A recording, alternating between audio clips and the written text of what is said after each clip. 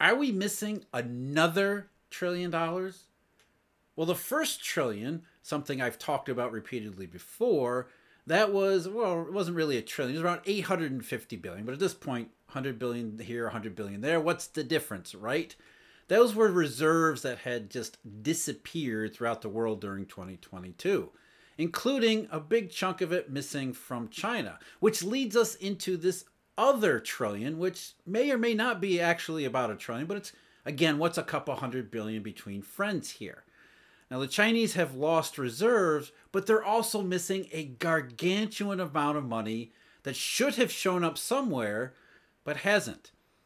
And then to deepen the intrigue, to ripen the mystery even further, the People's Bank of China, where a good chunk of these missing reserves or missing dollars should be showing up, for some reason that hasn't been explained, Chinese authorities have not reported their November balance sheet update, as I said, where a good chunk of this money would show up if it was going to show up anywhere. So we're missing another $1 trillion from China. At the same time, China is experiencing somewhat of at least from the outside looking in, a little bit of a renaissance here because the zero COVID policies are finally within sight, if only to prove that zero COVID was a political creation, nothing to do with the pandemic. So with the end of zero COVID, there's a lot of optimism that perhaps China's economy will be finally set free to surge, to rebound, to recover, to rescue the rest of the global economy as it careens closer and closer to the precipice of recession. But if China's missing a trillion on top of other trillions that are missing, the prospects for avoiding a global recession may not be all that good. And maybe there's more to China than just the end of zero COVID. Now, there's a lot of stuff to go over here, including what's going on with the PBOC, and we'll get to that in just a minute. First, of course, I'm Jeff. This is Eurodollar University. Thank you very much for joining me. As always, if you're interested, Eurodollar University memberships, where we go into the nitty-gritty details of global capital. Well, capital's the wrong word. Why capital's the wrong word? Exclusive videos at Eurodollar University for members, as well as research content. And some of the stuff we're going to be talking about here comes from a daily deep dive analysis I did yesterday about this mystery and missing money in China. That research subscription, along with another, my daily briefing that's in partnership with Stephen Van Meter and Tracy Schuchart at Markets Insider Pro. All the information you need on this stuff is at eurodollar.university.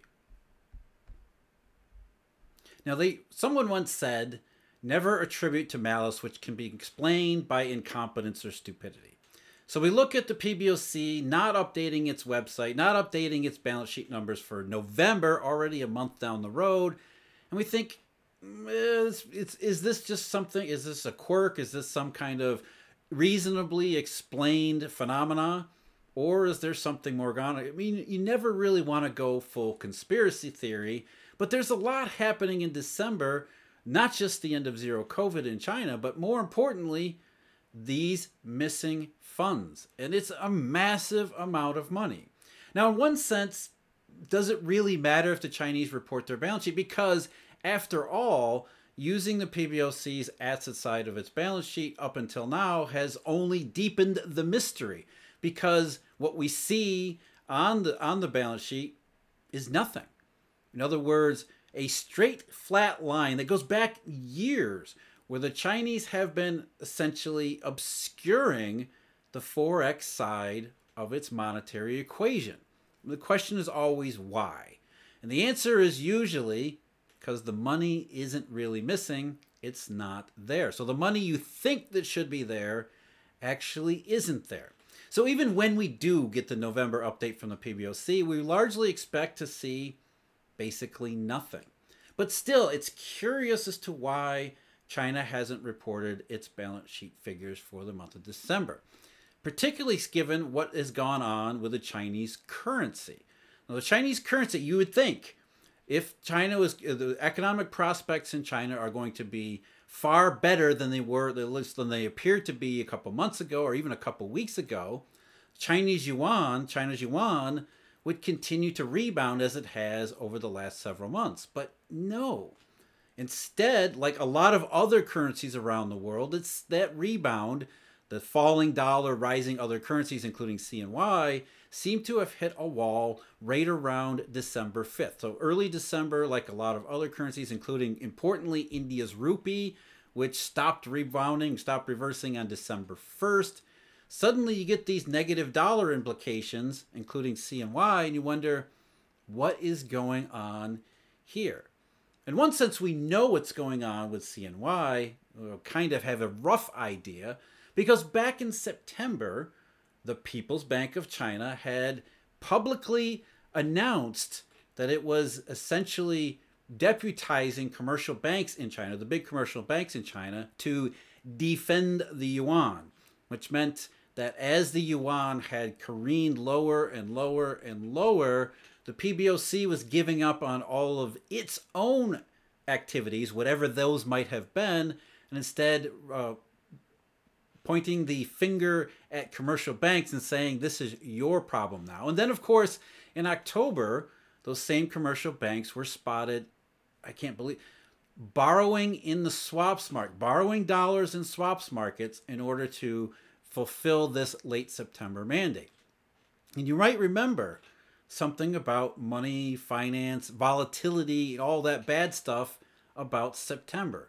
The timing of that announcement wasn't any coincidence, because what happened in London and UK in the gilt market, which took most of the Western world's attention, wasn't really about London, UK, or UK gilts, except as far as UK gilts might form the basis of the collateral for collateral swap transactions. But by and large, we had a Eurodollar event that was hitting the rest of the world, including China, to the point where the Chinese said, we need to enlist the aid of commercial banks, the ability and capacity of Chinese commercial banks to enter into swap arrangements in order to supply dollars to the market that were not being supplied by the market. And that's really the mystery here, because by all accounts, China should be overflowing in dollars. This should be the opposite. Chinese banks should be stuffed to the brim with US dollars in particular, and able to just ship them off at exorbitant rates around the world to all the rest of the countries and companies and banks around the world who are clearly short of dollars. That's why the dollar exchange value goes up. That's why we saw the financial mess, not just in the UK, but all around the world in September, like we had in June, like we had in March. These are global currency disruptions, and there is no outward reason why that the Chinese should be a huge part of that. Because when we look at China's, at least its outward appearances, starting right from its trade balance, the Chinese have an enormous, historic, epic trade surplus in 2022. For one reason, they've been keeping imports down, which we'll get to that in a second. But by the estimation of China's General Administration of Custom, which is the government agency which is responsible for keeping track of exports and imports, their numbers show that for 2022, China's merchandise trade, just its merchandise trade surplus alone, was $802 billion. $802 billion, and that was only through November, which means there's another month to go in 2022.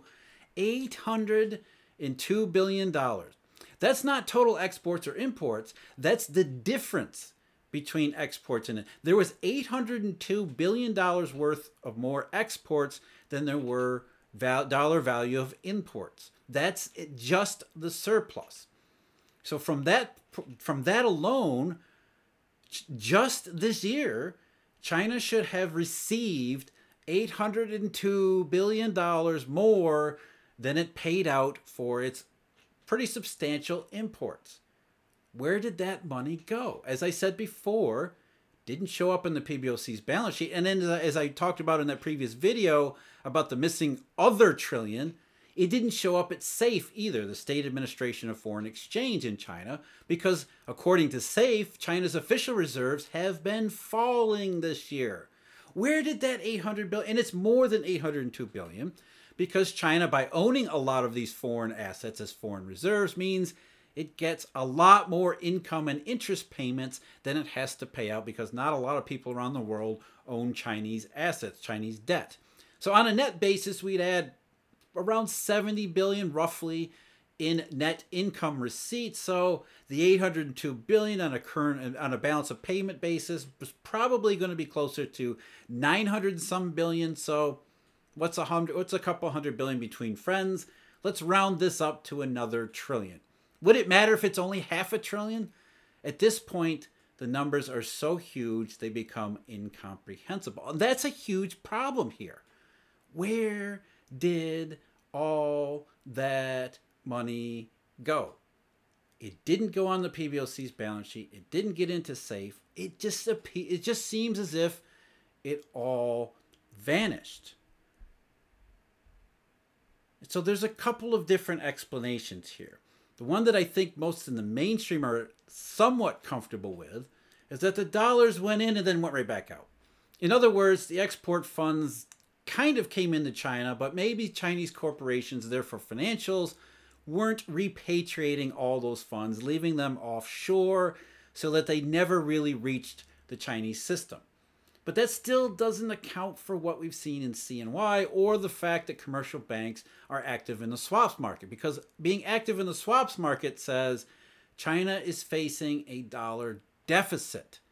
Not a surplus, not an offshore stash of funds that could be used to make up that funding gap, but an honest to goodness, huge missing dollar funding shortage, which just so happens to be consistent with the other trillion that seems to have gone missing. And again, that other trillion, there's caveats that apply there, market value of assets and other things at all.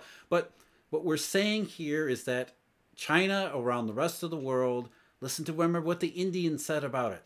Foreign outflows.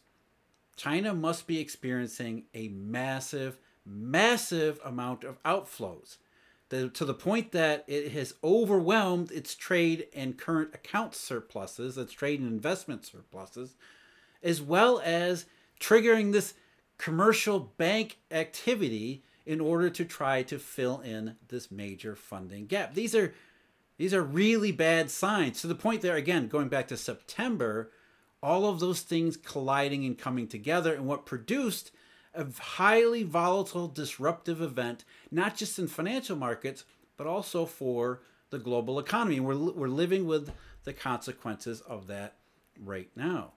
And that, I think, goes back to the real problem here, is that from the dollar perspective, not the Western commentary or expert perspective, but from a dollar investment perspective, you look at China and you think, wow, China is an atrocious investment opportunity right now. Every investment that I've made in China, whether short-term or long-term, I need to get the hell out of there.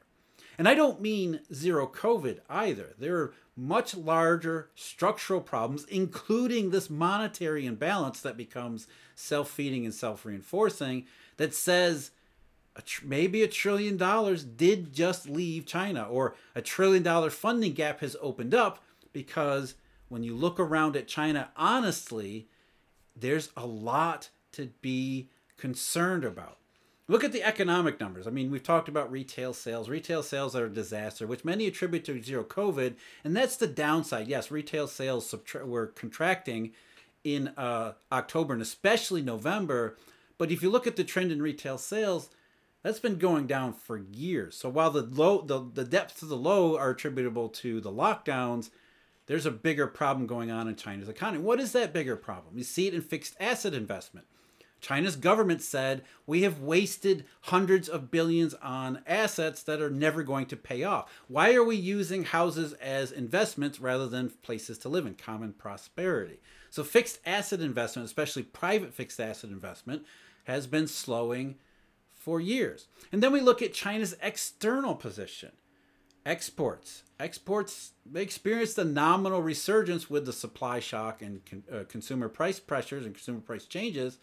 But overall, the volume of goods not doing well, especially if 2022 into 2023 we see global recession finally hit, which seems to have happened to China in November. We saw the U.S. import number plummet for the month of November. Well, the Chinese had already reported their month of November. Exports were down 9%. Exports to the U.S. were down 25% year over year. So the Chinese had already warned us their external environment, including demand in the U.S., was falling. That's not zero COVID. That's global recession. And then there's the bigger problems here that underpin all of these things. We have these short-term issues to worry about, whether it be lockdowns or global recession, but the bigger issue is probably politics. Xi Jinping has made himself absolutely plain to all those who have an interest in listening to what the guy says. And if you're investing trillions of dollars in China, you had better listen to what the guy says. And what he has said consistently is that China is going to be going backwards toward its Maoist roots. That doesn't mean we're going to have a great leap forward in the same vein as the first epic disaster, way back when under Mao, but the Chinese communists are attempting to do something radical all the same. They're saying we're no longer going to depend upon the global economy as our engine of growth because we can't. Ever since August of 2007, that ship has sailed, figuratively as well as literally. So the Chinese authoritarian approaches over the last couple of years, zero COVID in particular, are simply political responses to the economic environment, which is long run atrocious. So China's missing money may not be missing at all. It's a missing from some of the accounting numbers, but the fact that it's missing from those accounting numbers actually accounts for that missing money. In other words, the dollar system explains it all. The dollar produced economic environment explains what we see or what we don't see in these numbers. And the fact that these numbers have gotten so obscenely huge is a warning sign. It's a warning that the problems here are not minor. They're not short run. It's not zero COVID lockdowns. It's euro-dollar retreat, same as it has been over the last 15 years, only now we've got 15 years of decay piled on top of more problems coming along. I'd get my money out of China too if I had any. I'm Jeff. This is Eurodollar University. Thank you very much for joining me. As always, huge thank you to all the Eurodollar University members as well as all the research subscribers. I truly appreciate it. And I wish you all a very happy new year as best as possible given all the circumstances we find ourselves with. So again, thank you very much. Until next time, take care.